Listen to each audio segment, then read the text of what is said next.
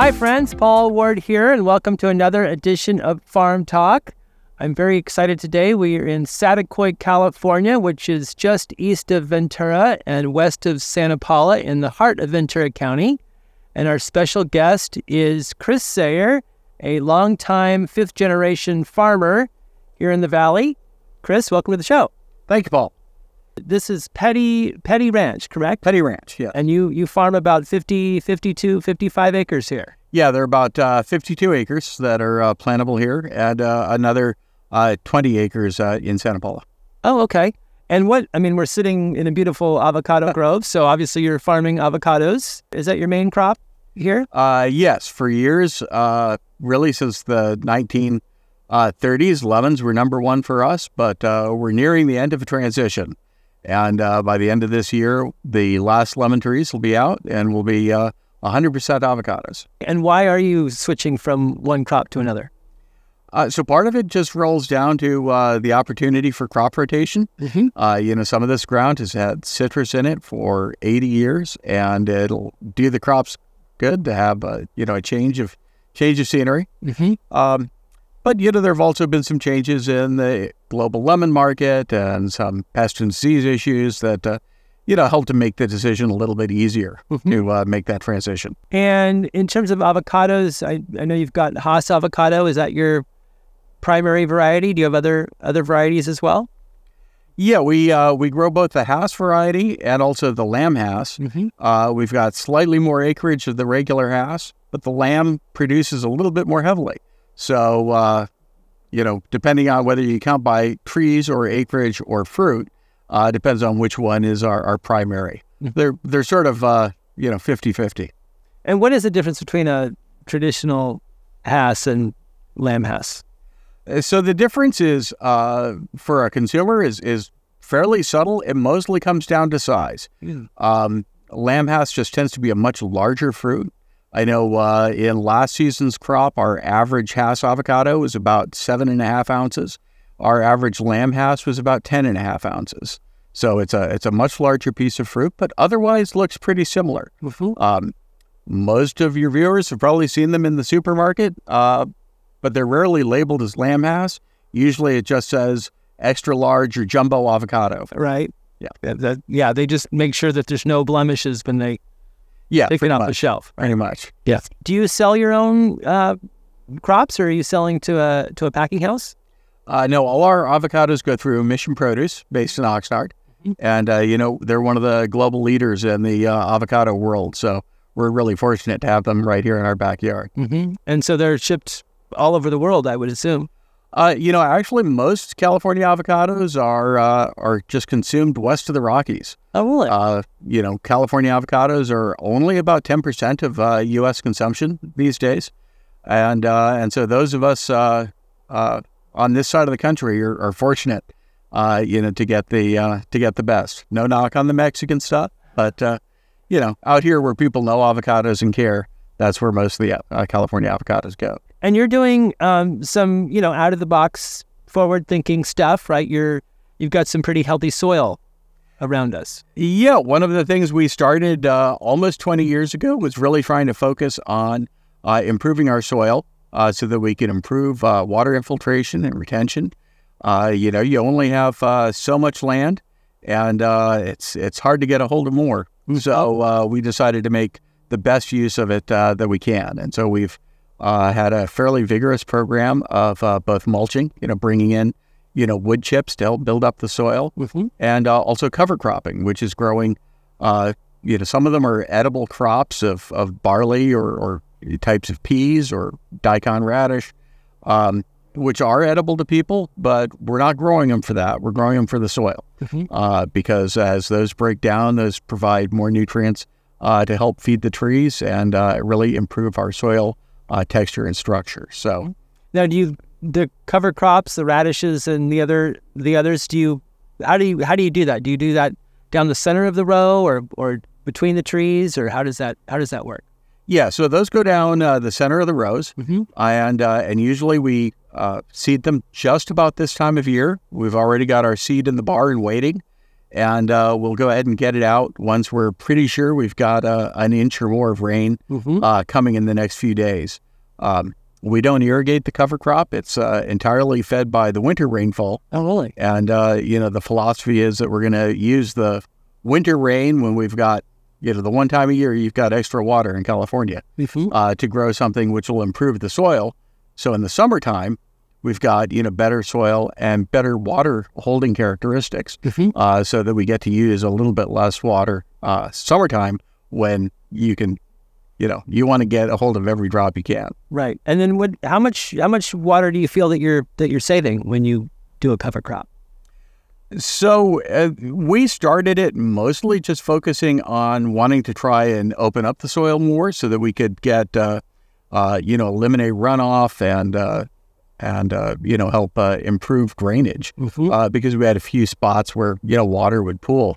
And so we really didn't worry about that initially. But after we'd been doing it a few years, and I started doing more homework on the other benefits of it, I looked up the conversion rate of what an improvement in the soil organic matter is. The biomass that's added to the soil.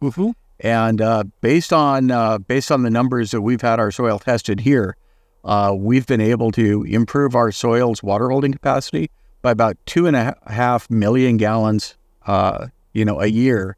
That when it rains, that soaks in and stays right here instead of running off. That's phenomenal. 2.5 million.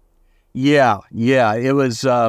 It's been a big change since I was a kid. We just had a great rainfall year this past year. It was big. And if that had happened, when I was 12 or 13, the couple drains that we have on the property would have completely backed up, and I would have been out there with a shovel every hour, digging them out to keep the flooding from becoming a problem. Right. But as much water as we got this winter, except for the one day where it was at its heaviest, none of it left.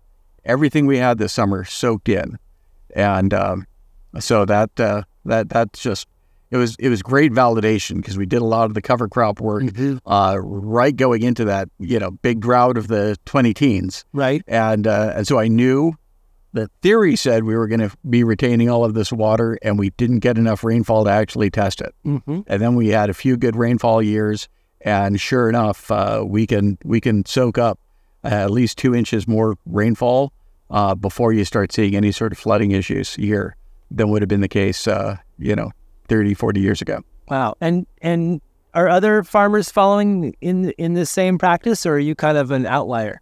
Would you say? Well, I'm proud to say we were one of the first. But when we started it was still a very unusual practice because for years, the mark of a good farmer was to have not a blade of grass, no weeds at all. Right. And so when we planted that, initially I was kind of curious what the reaction was going to be. And, my dad came home and told me one day, he's like, I ran into somebody down at the post office. And he says, I was driving by your place the other day and I saw all this greenery, all this, stuff growing in your roads. And then sort of under his breath, he says, are those cover crops? And it was like, okay. So it was interesting that people got it. So, I'd say we were, I can't know for certain that we were the first. We were certainly one of the first to start doing that in Ventura County. I would say it's probably 15, 20% of citrus acreage now. Oh, really? Is guess. And that's, I've never been able to find a published number, but just anecdotally from keeping my eyes open as I drive around, I'd say it's somewhere in that range. Interesting. Yeah. And would you say this kind of falls in the regenerative category, like you're making your own soil and the worms are coming back and the good bugs? Yeah, exactly. In fact, if you look at the historical Soil Conservation Service maps for this area should have between 2.5% and 3% organic matter in the soil. And usually when people talk about regenerative agriculture, they're talking about practices that just restore you back to that level. But because of the practices we've been doing, we've actually been able to exceed our natural level. So we've repeatedly had our place measured between 5 and 5.5%, almost double, what it would be in its natural state. Right. So it's, we're very proud of that. And of course, again, that all goes towards helping to soak up water and hold that water, into the late spring and early summer. Yeah. By the time we get to late summer, it's always pretty dry. Right. But we see that as having an impact on our irrigation schedule. We're able to go a little bit longer between irrigations. We need to irrigate a little bit less than we do. And that means we're able to have our avocados growing here with nice results, but using about 25% water or less than is the standard, classic rule of thumb, right, for avocados and citrus. So that's big. I mean, it's big. It's a huge saving, and it's it's a nice peace of mind because we operate with a cap. We can only get so much water in a year, and if it's a really bad year, then our allocation is going to get cut. And so we know that even if things got bad enough that we'd take that first allocation cut, we could still continue with our practices. Mm-hmm. You say allocation cut means that you have a private well, but you can't just keep it running 24/7. There's restrictions. Yes, we have our own well, which is great in terms of flexibility. But we're sitting here as part of what's called the Santa Paula groundwater basin, and that was under court order from the early 1990s to say you can only withdraw a certain amount of water from this basin. And, it went to court. It was the subject of a lot of legal wrangling, but they came up with a settlement that says, okay, every property that has a well has this number. This is what you can draw. And if we need to cut back, there's a series of steps, and that first cut is a 25% reduction. Right. And so as we were planning out our changes to our orchard and our irrigation system, we set things up with the design so that we could, in normal years, run 25% below our allocation, so that if it ever gets bad enough we have to take that first cut, then we're good to go. Interesting. And I know that an avocado, and correct me if I'm wrong, but an avocado tree can look really pretty, but if you cut back on water, it's not going to, too much, it's not going to produce. Yeah, avocados are not native to Mediterranean climates. They're happy here, but they're native to a semi-tropical area, and they're used to regular, relatively shallow rainfall. And so we're finding our best results with the avocados is to give them water, every 5 days, maybe 7 days at the most, if possible, just to keep that ground underneath the trees moist. They don't have really deep root systems, so we don't need to irrigate a long time, but we do need to give them some water, fairly frequently. And if it's going to be hot, you don't water when it's hot, right? You water before it's hot. Yeah, ideally, you will, if you know that there's heat coming, you want to irrigate ahead, let the trees get well hydrated and get ready for it, and then once the heat is actually here, then yes, if we can, in really hot temperatures, say 100 plus, then then we'll try and irrigate at that time too, because of course usually here 100-degree temperatures are accompanied by east winds, right? So it's not just the heat; it's also the the 10% humidity and the 40-50 mile an hour winds, which are sucking moisture out of the trees.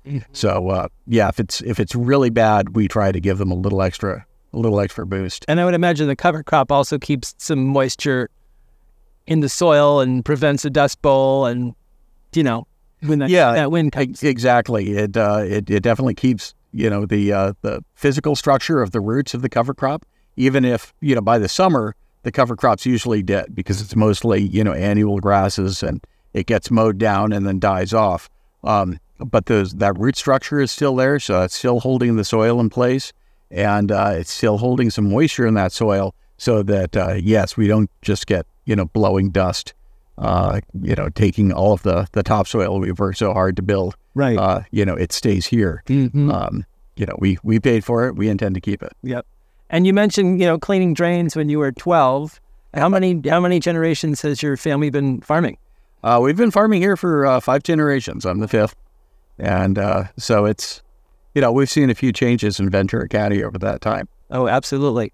So your dad was a full-time farmer and your grandfather as well, or was it kind of a hobby for them? And so because we're, our operation is comparatively small compared to some of the others. Usually it's been the tradition, if you will, in my family that we go off, try something else for a few years and then come back. Because we've never been quite large enough that we could support, 2 generations at once. But a generation and a half, we can do that. So, so my dad went to, he was worked in aerospace in the 1960s during, the space race and all of that, and then came back, in the early 70s when he was in his mid 30s to, pick up the reins and start taking charge of the family operations. And I had a somewhat similar background. Out of college, I was initially a pilot and officer in the Navy. Oh, wow. And then worked in Silicon Valley for a few years during, the original .com boom before coming back here because, we hit that scenario where, my wife and I had always talked from, as soon as we were married that, coming back to Ventura and playing a role on the family farm, this would be a great place to raise the kids. We were really excited about doing that. And, that in the spring of 2001, when the .com bubble was starting to deflate, right? And, both of our kids were going to have to change schools the coming year anyway. My dad had turned 65. We were like, this seems like this might be the time to do it. So, we made the move, and we're supposed to close escrow on our place in Santa Paula on September 11th, 2001. Oh, wow. And the wire transactions didn't go through. The escrow didn't close that day because nothing good happened that day. Right. And so it's interesting to me is that date. A lot of people like to say, everything changed on that day. In our case, it really literally did because, not just professionally, but everything else. So it's a real watermark in our timeline. You grew up here on this ranch. Yeah. My childhood bedroom is only about 120 feet from where we're sitting right now. And Mom still lives there. She's still there. Yeah. And now you're going to be farming, or you are farming more acreage in Santa Paula then. Yes. Yeah. So that's also avocados. So, for the first time in a while, we'll be down, will be a single crop operation, but, and you've got student groups that now come to the property and learn, kind of next generation who don't really know where their food comes from other than the grocery store. You've invited education groups to come out and learn here on the farm. Yeah, we were really fortunate to establish a great relationship with Mary Marinville and her nonprofit, SEAG. Back when SEAG and Mary Marinville were literally the same thing because she was just starting it. She was the only member of the organization at that point. And she had a great vision for helping connect kids to agriculture and also using that as a platform to not only introduce them to agriculture and, healthy food and those types of things, but also as a connector to, science, technology, engineering, and math, and build a program around that. And a couple of years later, when she was looking for a home to actually put that out on the farm, she approached me, and we were really happy to be able to, provide a site for them to do that. So you've got a little outdoor classroom here on your farm where the kids come and... Yeah. The kids, they come sit under a little shade structure and sit on hay bales. I like to call it the compostable classroom because, the hay bales last, one season and then they return to the soil one way or the other. So. Right. And I understand that you had Sesame Street actually out here. Yeah. We, in a future episode, yet to have an announced air date, we were the site for a little segment that Sesame Street's doing on figs, where we have a very small planting, only about half an acre. But that's also where the school program takes place. And they were looking for a place that grew them close to Los Angeles for their crew and their film structure. Right. Yeah, we were happy to be able to provide a site for that, and so they came out and did a few days of filming. And so one thing I never thought I'd be able to put on my my resume was an appearance on Sesame Street. But there you go. My already strange resume gets a little stranger with that. Well, that is fun though. Yeah. Oh yeah. No, it was really remarkable. It was a great, really professional crew, and really fascinating to see how that gets done. Yeah, learning about figs. Yeah. So where do you think technology is going in terms of agriculture and water conservation here in Ventura County in California? So I think there are a lot of new tools that are coming along that are going to be really exciting. For most of the 20th century, we were really starting to experiment with understanding agriculture through chemistry, understanding the needs for nitrogen, potassium, phosphorus that trees and plants would have, and how to get those to them in the right amounts. But of course, plant biology and agriculture is more complicated than just the chemistry. And now with the computing power that's available, with the information that can be exchanged on a regular basis, I think really in the 21st century we're going to be learning a lot more about what's going on beneath the soil, and learning more about what we can't see and what we can't measure, by older methods. So we're sitting very close to a soil moisture sensor and weather station here that can measure stuff and send it to my phone that 40 years ago we would have either been able to not measure at all, or it would have taken a sample sent to a lab, right? And a couple of weeks to get a response back, and now we can watch it in more or less real time. It's amazing, and make adjustments, on the fly. And I would imagine that different parts of the ranch too stay moist longer than other parts of the ranch. Yes. If we only have 2 of these stations right now, which I think do a pretty good job of reflecting our 2 major soil types. Within the ranch, it sort of transitions a little bit as you go east to west. But as this technology matures, then we'll very likely tweak it, add more stations, and be able to fine tune the ability to deliver not just water, but also nutrition to the trees, just, in just the right amount, but no more. Yeah, the tree is still a living thing, Yeah, exactly. Every living organism needs to be fed, and pretty much no living organism likes to be overfed.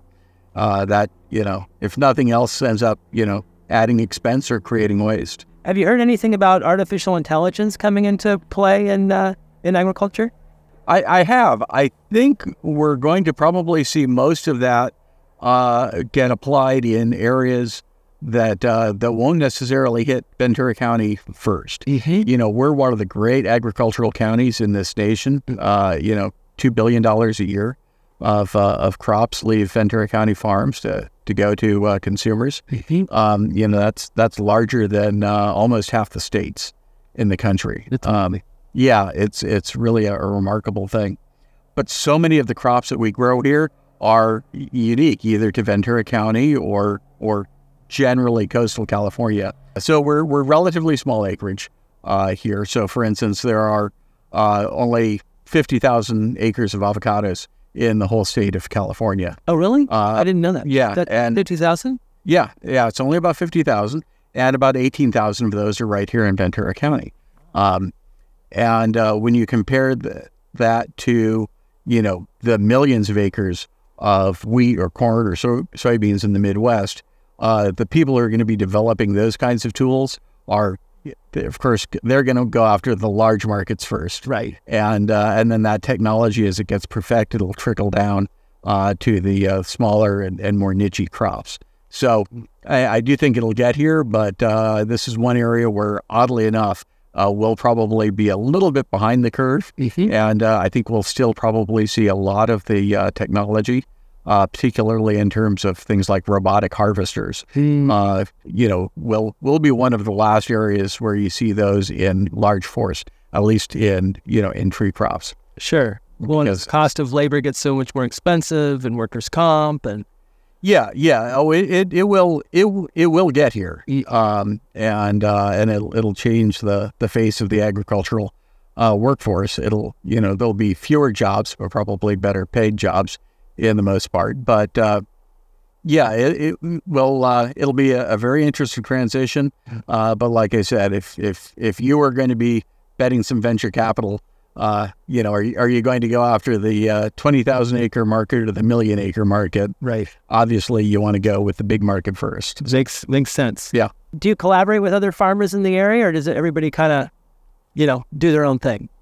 Yeah, Ventura County actually has a really long tradition of collaboration among farmers. A lot of the organizations that support farmers here were founded as cooperatives.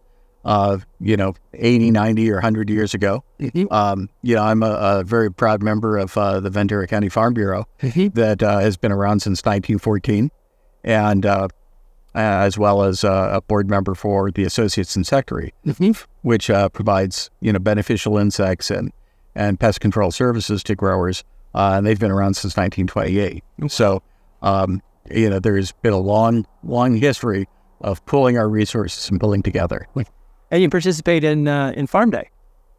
Yes, that's also put on by SEAG, same folks who bring you a farm lab here at our ranch, and that's one day a year where they have about 20 farms, mas or menos, on any given year, agree to open their ranches and farms to the general public, to give guided tours and to talk to our 800,000 urban and suburban neighbors about what it is we do here and what it is they see as they drive past on 126 or 101. We're located in a green belt, right? A farming green belt. Correct.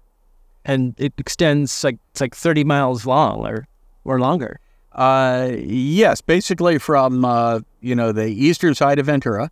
You've got the little pockets of the city of Santa Paula and Fillmore, but otherwise it's pretty much an unbroken agricultural belt all the way till you get to I-5 and Magic Mountain.